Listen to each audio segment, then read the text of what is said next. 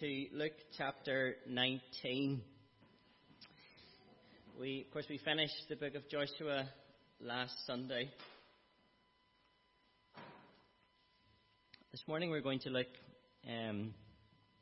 at Jesus and Zacchaeus. This was the last personal encounter Jesus had before entering Jerusalem, what we know as Palm Sunday, and before he went on to be tried and sentenced and killed. So a good passage for us to think about just at this time. Let's turn to Luke chapter 19. We'll read the first 10 verses together.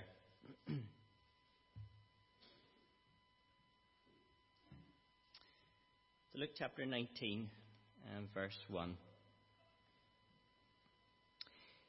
He entered Jericho and was passing through. And behold, there was a man named Zacchaeus. He was a chief tax collector and was rich.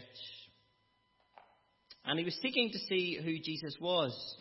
But on account of the crowd, he could not, because he was small in stature.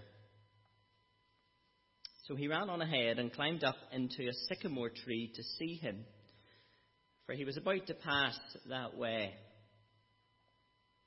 And when Jesus came to the place, he looked up and said to him, Zacchaeus, hurry and come down, for I must stay at your house today.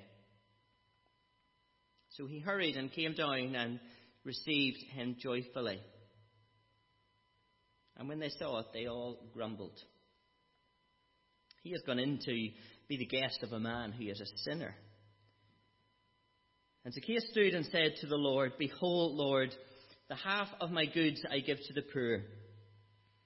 And if I have defrauded anyone of anything, I restore it fourfold. And Jesus said to him, Today a salvation has come to this house, since he is also a son of Abraham. For the Son of Man came to seek and to save the lost. Let's take a moment and pray and ask for God's help.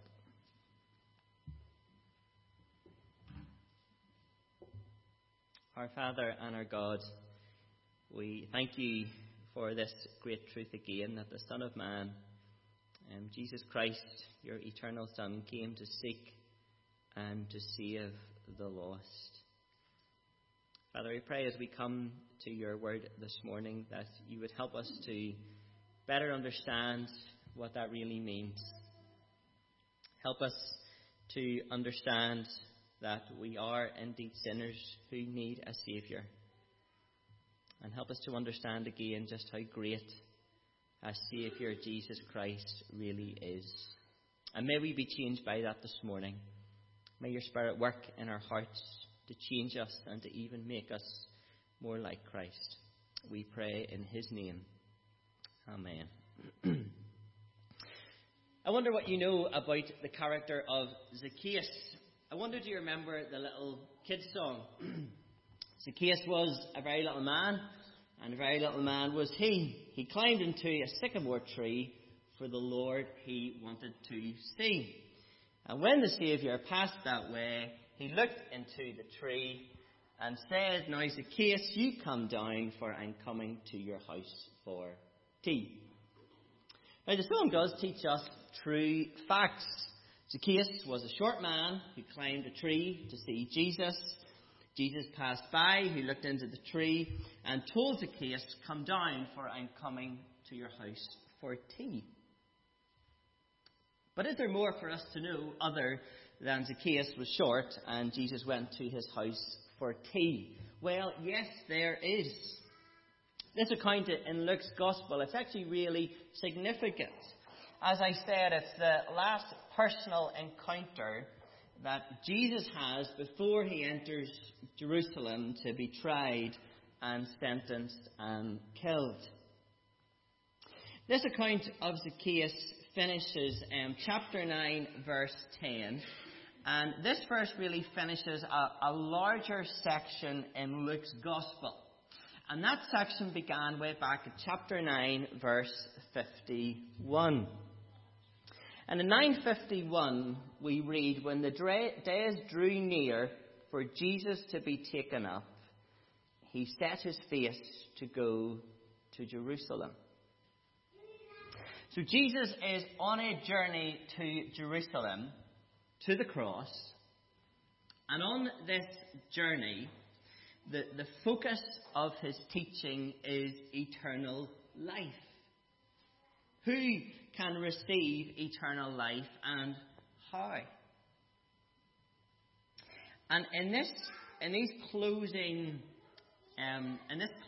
section from that bigger section, there are 5 encounters from 18 verse 9 that really drive this theme and answer those questions. Who can receive eternal life and how? And the very last verse in the account of Zacchaeus is really the climax of this larger section. And it could well be highlighted as the key verse in Luke's Gospel, explaining the purpose of Jesus' time on earth. Look at what it says in chapter 19, verse 10. For the Son of Man came to seek and to save the lost. Now, one of Luke's big purposes in Luke and Acts is to show that the gospel is for all people. All people are lost, and all people need to be saved. Jew and Gentile alike, rich and poor, no matter who you are. Now, Luke, more than any other gospel, talks about the rich and poor in relation to the kingdom of God. And he really takes time throughout the gospel to highlight the dangers of wealth. So, for example, in Luke chapter 6, we have a record of Jesus pronouncing blessings. But following that, he announces woes. And they begin in chapter 6, verse 24. Woe to you who are rich, for ye have already received your consolation. In chapter 8, Jesus he's speaking about the purpose of parables, and he compares the word of God to sowing seed. And he says in chapter 8, verse 14, as for the seed that fell among the thorns, that is those who hear the word, but as they go on their way, they are choked by the cares and the riches and the pleasures of life. In chapter 12, we have the parable of the rich fool, who invested all he had in the here and now while failing to think about eternity. In chapter 16, we have the account of the rich man and Lazarus. Again, it seems that the rich man had all he wanted in this life, but yet died without knowing Christ, which was tragic. Then, coming closer to our text this morning in chapter 18, we have the account of the rich ruler. He asked Jesus, what must I do to inherit eternal life? And he left Jesus very sad, because Jesus told him to sell all he had and give to the poor. And it was after that incident that Jesus was asked, well, who can be saved? Jesus responded, what is impossible with man is possible with God.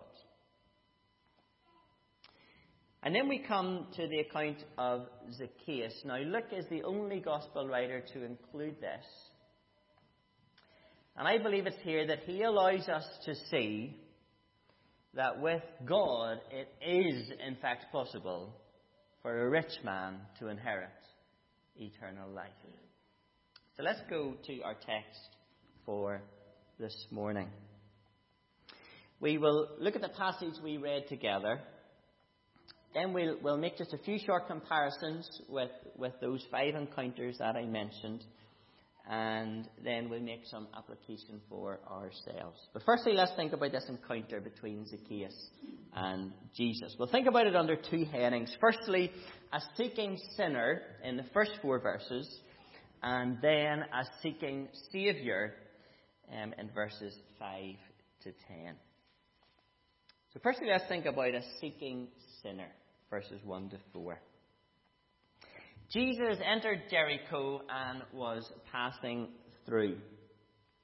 And behold, there was a man named Zacchaeus. Now, the name Zacchaeus actually means righteous one, which you'll see there's quite a lot of irony in that. We're told, verse 2, he was a chief tax collector and was rich. Now, to be a tax collector then, it wasn't the equivalent of working for HMRC, just ensuring people were paying the correct amount of tax. It was partly this. Now, the Roman authorities, it's almost like they have franchised out different areas to an individual. And this individual would be called chief tax collector. And it was their job then to oversee all the other tax collectors within a particular area. Now, the amount of tax would be set by Rome, and the chief tax collector, he was to ensure that that money was brought safely back to Rome. But the chief tax collector, he really could set taxes as high as he wanted within the area he was over. And this was Zacchaeus' get-rich-quick scheme. As long as Rome were getting what they were entitled to, they weren't going to ask any questions. So Zacchaeus, he set the tax as high as he wanted, over and above what they were entitled to pay. He gave Rome what they were entitled to, and then pocketed the rest. And yes, it did make him rich, but he was rich through deceit and cheating and at the expense of others. He really only cared for himself. And Zacchaeus may have been rich, but it didn't do him any favours. He lived a pretty miserable existence. He was hated, he was despised, he was rejected, and he was isolated in the society which he lived. But in verse 3 we see that Zacchaeus was seeking to see who Jesus was. Now, we're not totally sure why he wanted to see Jesus. Perhaps he had heard how Jesus had accepted and welcomed those who others in society would reject. And I was thinking about him, Zacchaeus probably came across so arrogant and so strong. But I can't help but wonder that beneath that was he actually deeply insecure and just longed for love and acceptance and friendship. Because, of course, everyone does. Well, he was seeking to see Jesus, but he had a problem. He was small and there was a large crowd. But Zacchaeus has a solution, verse 4. He ran on ahead and he climbed up into a sycamore tree to see Jesus, for he was about to pass by. I'm told this would have been a huge tree with low, thick branches, and so that made it easy to climb, and there was many large leaves, so Zacchaeus couldn't be easily seen. Now, it was not deemed socially acceptable to run or to climb a tree, but Zacchaeus, he didn't care who was watching him or what they thought. Perhaps he thought he didn't have anything to lose, as he didn't really have any friends anyway. He was a small man, but he did have big determination. He was able to use initiative, and he was willing to take risk. So that's Zacchaeus, a seeking sinner. Now, from verse 5, the focus then moves away from Zacchaeus and on to Jesus, a seeking Saviour. In verse 5, we read that when Jesus came to the place where Zacchaeus was, he looked up and he said to him, "Zacchaeus, hurry and come down, for I must stay at your house today." Now, this is the only case where Jesus invites himself to stay at someone else's house, Wasn't the social norm, probably still isn't really today. But notice how we began with Zacchaeus seeking after Jesus. Now we see Jesus taking the initiative and calling on Zacchaeus. And notice too, his call to Zacchaeus, it is urgent, as he calls him to hurry. And it's essential. As Jesus says, I must stay at your house today. Now we've got to understand that Jesus staying at the house of Zacchaeus, it's so much more than just using his home for accommodation. And it's so much more than just calling by with someone, as we might say, just to pass yourself. But for Jesus to stay at Zacchaeus' house, and for Jesus to invite himself, he is saying, Zacchaeus, I want deep and personal fellowship and relationship with you. Or perhaps something that Zacchaeus had never experienced. Well, we see Zacchaeus' response to Jesus' call. He hurried, he came down and received him joyfully. Which, of course, is the appropriate response to the call of Jesus. Well, the crowd, they're not one bit happy about this relationship that has just begun between Jesus and Zacchaeus. If you look at verse 7, we see they all grumbled.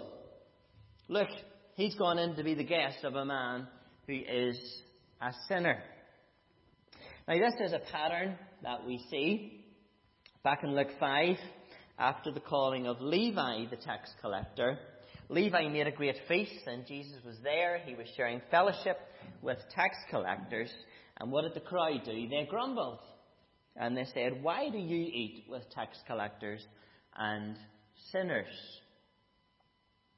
Well, Jesus defended his actions by saying, those who are well have no need of a physician, but it is those who are sick. I haven't come to call the righteous, but sinners to repentance. And of course, this is the same for Zacchaeus. Despite the meaning of his name, he was a sinner. And Jesus has come to call sinners to repentance. We see it again at the beginning of chapter 15. Tax collectors and sinners, they were all drawing near to Jesus. And the Pharisees and the scribes, they grumbled and they said, look, this man receives sinners and eats with them.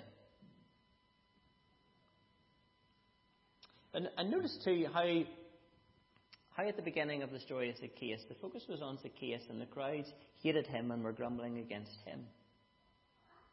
And now this hatred is pointed towards Jesus. It's almost now that Jesus is with Zacchaeus. It's like he stands in his place. He's being hated and despised and rejected instead of Zacchaeus. And of course that is exactly what Jesus is going to do as he enters Jerusalem. He's going to take the place of sinners on the cross. He's going to bear their sins on his own body. Jesus is going to be hated and despised and rejected and isolated so that sinners can know fellowship and relationship with Jesus. Well, as we've seen, Jesus has come to call sinners to repentance. And we read on, we see that repentance is exactly what we see in the life of Zacchaeus. Look at verse 8. And Zacchaeus stood and said to the Lord, behold, Lord, the half of my goods I give to the poor, and if I have defrauded anyone of anything, I restore it fourfold. Zacchaeus repented. He realized his sin and he changed his life. One writer says this. He says, there's no such thing as a person who has truly encountered the love of Jesus and yet walked away unchanged. As Jesus called Zacchaeus and as Zacchaeus received Jesus, his life was changed forever. Jesus said to him, verse 9, "Today salvation has come to this house, since he also is a son of Abraham." Zacchaeus was despised by fellow Jews, and yet we see, in a sense, he was more of a Jew than any who criticized him. Paul says to the Galatians, "Know then that it is those of faith who are the sons of Abraham." It's not those who recognize their Jewishness, but it is those who recognize their need of Jesus Christ. Zacchaeus has received salvation. He has received eternal life. What is impossible with man is possible with God. Verse 10, "For the Son of Man came to seek and to save the lost." And as here we see, Jesus, in fact, is the real seeker, the one who is seeking. We could say, for this very reason, for passing through Jericho, Jesus' very reason for passing through Jericho was to seek out a little lost man in a sycamore tree. Listen to what God said many years previous in Ezekiel 34. "For thus says the Lord, Behold, I myself will search for my sheep, and I will seek them out. As a shepherd seeks out his flock when he is among his sheep that have been scattered, so I will seek out my sheep, and I will rescue them from all places where they have been scattered on that day. I will seek the lost, and I will bring back the strayed, and I will build the injured, and I will strengthen the weak," and so forth. It goes on. But what do we see? God promised He Himself would come and seek us, and He did. God came in Jesus Christ, who was fully God and fully man. His mission was to seek and to save the lost. And He accomplished this through His perfect life, His sacrificial death, and rising again. God gives us the Holy Spirit to convict us of our sin, that we may know our need of a Saviour and receive Christ. See, spiritually lost people cannot find their way to God. But Jesus came to seek and to save the lost, to rescue them and bring them back. Well, as I said, I want to just take a moment and make some comparisons with those 5 encounters in this section of Luke's Gospel. So if you look just before Zacchaeus, there is the healing of the blind beggar. Now, in ways, Zacchaeus and this beggar are very different. The beggar, of course, was poor. Zacchaeus was rich. But in ways, they were very similar. They were both despised and isolated by society. They both took initiative and risked to see Jesus. And Jesus stopped and spoke to both, and both received the welcome of Jesus. And then just before the blind beggar was the incident of the rich ruler. So the rich ruler and Zacchaeus, they were both rich, although the ruler would have been respected in society, whereas Zacchaeus was not. But the big contrast here is that the ruler showed no change of having encountered Jesus. Zacchaeus repented and changed. Then before the rich ruler, we have the little children. And they're showing us that eternal life is for all who know they are helpless and rely completely on Jesus. And before that incident, then, we have a parable of the Pharisee and the tax collector. Just turn to that now and we'll read it together. It's chapter 18 and verse 9. Chapter 18 and verse 9. He told this parable to some who trusted in themselves that they were righteous and treated others with contempt. 2 men went up into the temple to pray. One, a Pharisee, and the other, a tax collector. The Pharisee, standing by himself, prayed, God, I thank you that I am not like other men, extortioners, unjust, adulterous, or even like this tax collector. I fast twice a week. I give tithes of all that I get. But the tax collector, standing far off, would not even lift up his eyes to heaven, but beat his breast, saying, God, be merciful to me, a sinner. I tell you, this man went down to his house justified rather than the other. For everyone who exalts himself will be humbled, but the one who humbles himself will be exalted. Do you see that? The Pharisee declared himself righteous and went home not justified, similar to the rich ruler. The tax collector declared himself a sinner and went home justified.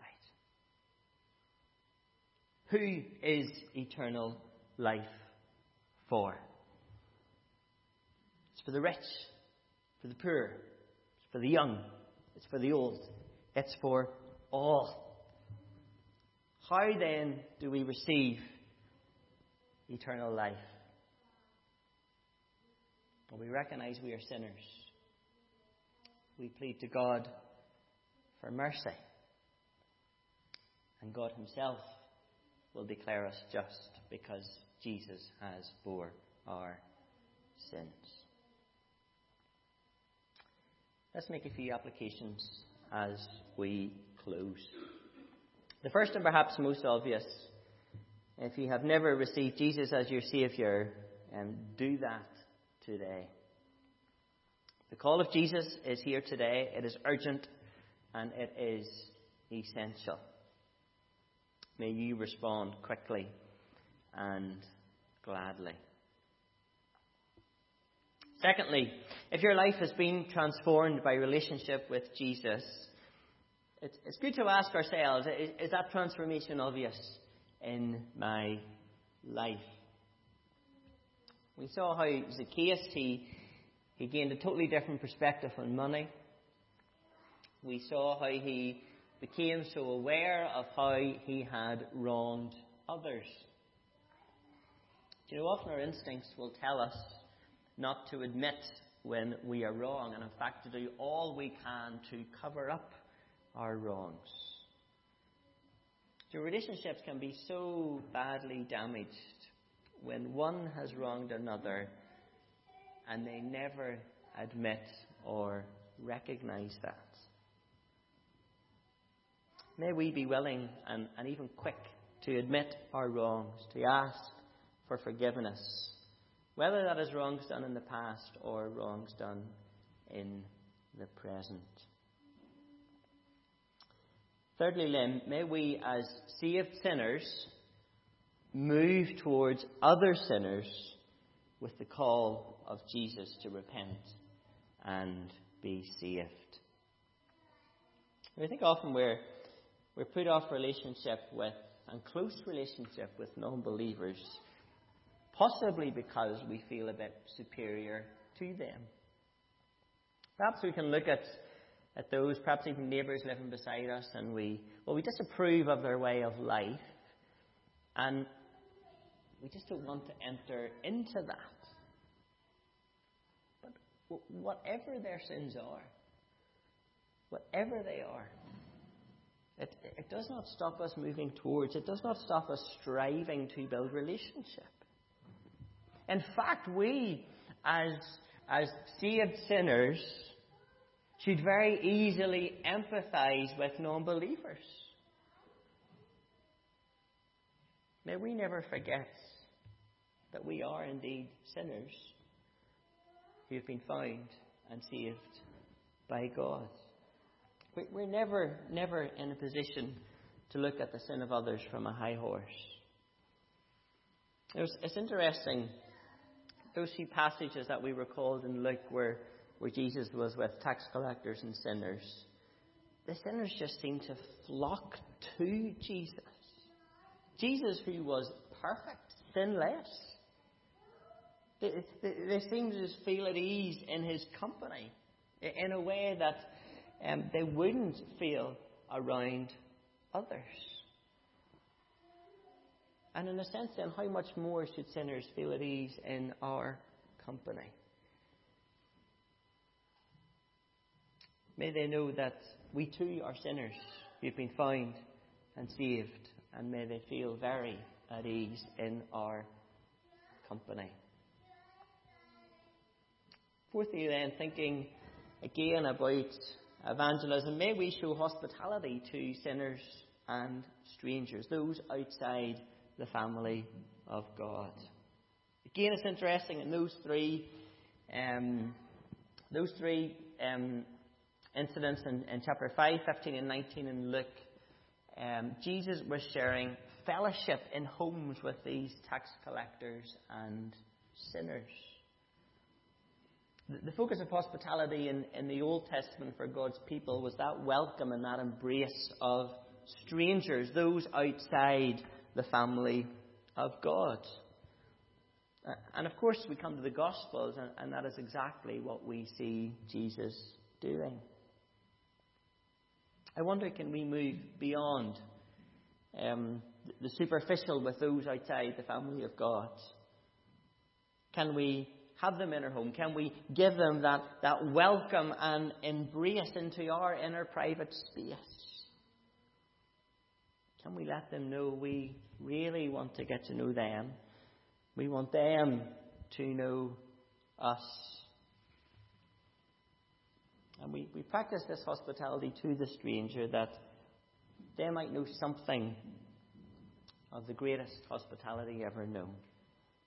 And that was offered at the cross, where the Son of God, Jesus Christ, in sacrificial love, gave his life for us, dying for our sins, that we would be embraced by God and welcomed at his table forever. Let us pray together. Our Father and our God, we thank you again for Jesus Christ. We thank you for the great salvation that he brings. We thank you, God, for how you came in Christ to seek us, to find us, and to save us. Lord, may each of us respond appropriately to you today. Father, for those of us who know what relationship with you is, may you continue to transform us. May you continue to give us just perspective on life and what it is all about. Father, as we have known forgiveness, may we be quick to show forgiveness. As we have recognized how desperate and sinful we really were and desperately needed a Saviour, may we not shy away from letting others know that we are sinners who need a Saviour. And Father, may we have a heart that longs to move towards others sinners just like us, with the call of Jesus to repent and be saved. Father, we pray as we do that others may indeed feel very at ease in our company. That we will help them to see that actually we are just like them. We are sinners, we were lost, we were without hope, we were without God, and yet God in his grace came and sought us and found us and brought us into a beautiful relationship with himself. Oh Lord, may we be prepared to go beyond the superficial, to really strive to know people better, that they might know us, that we might point them to Jesus Christ, such a great Saviour. We pray all this in his name.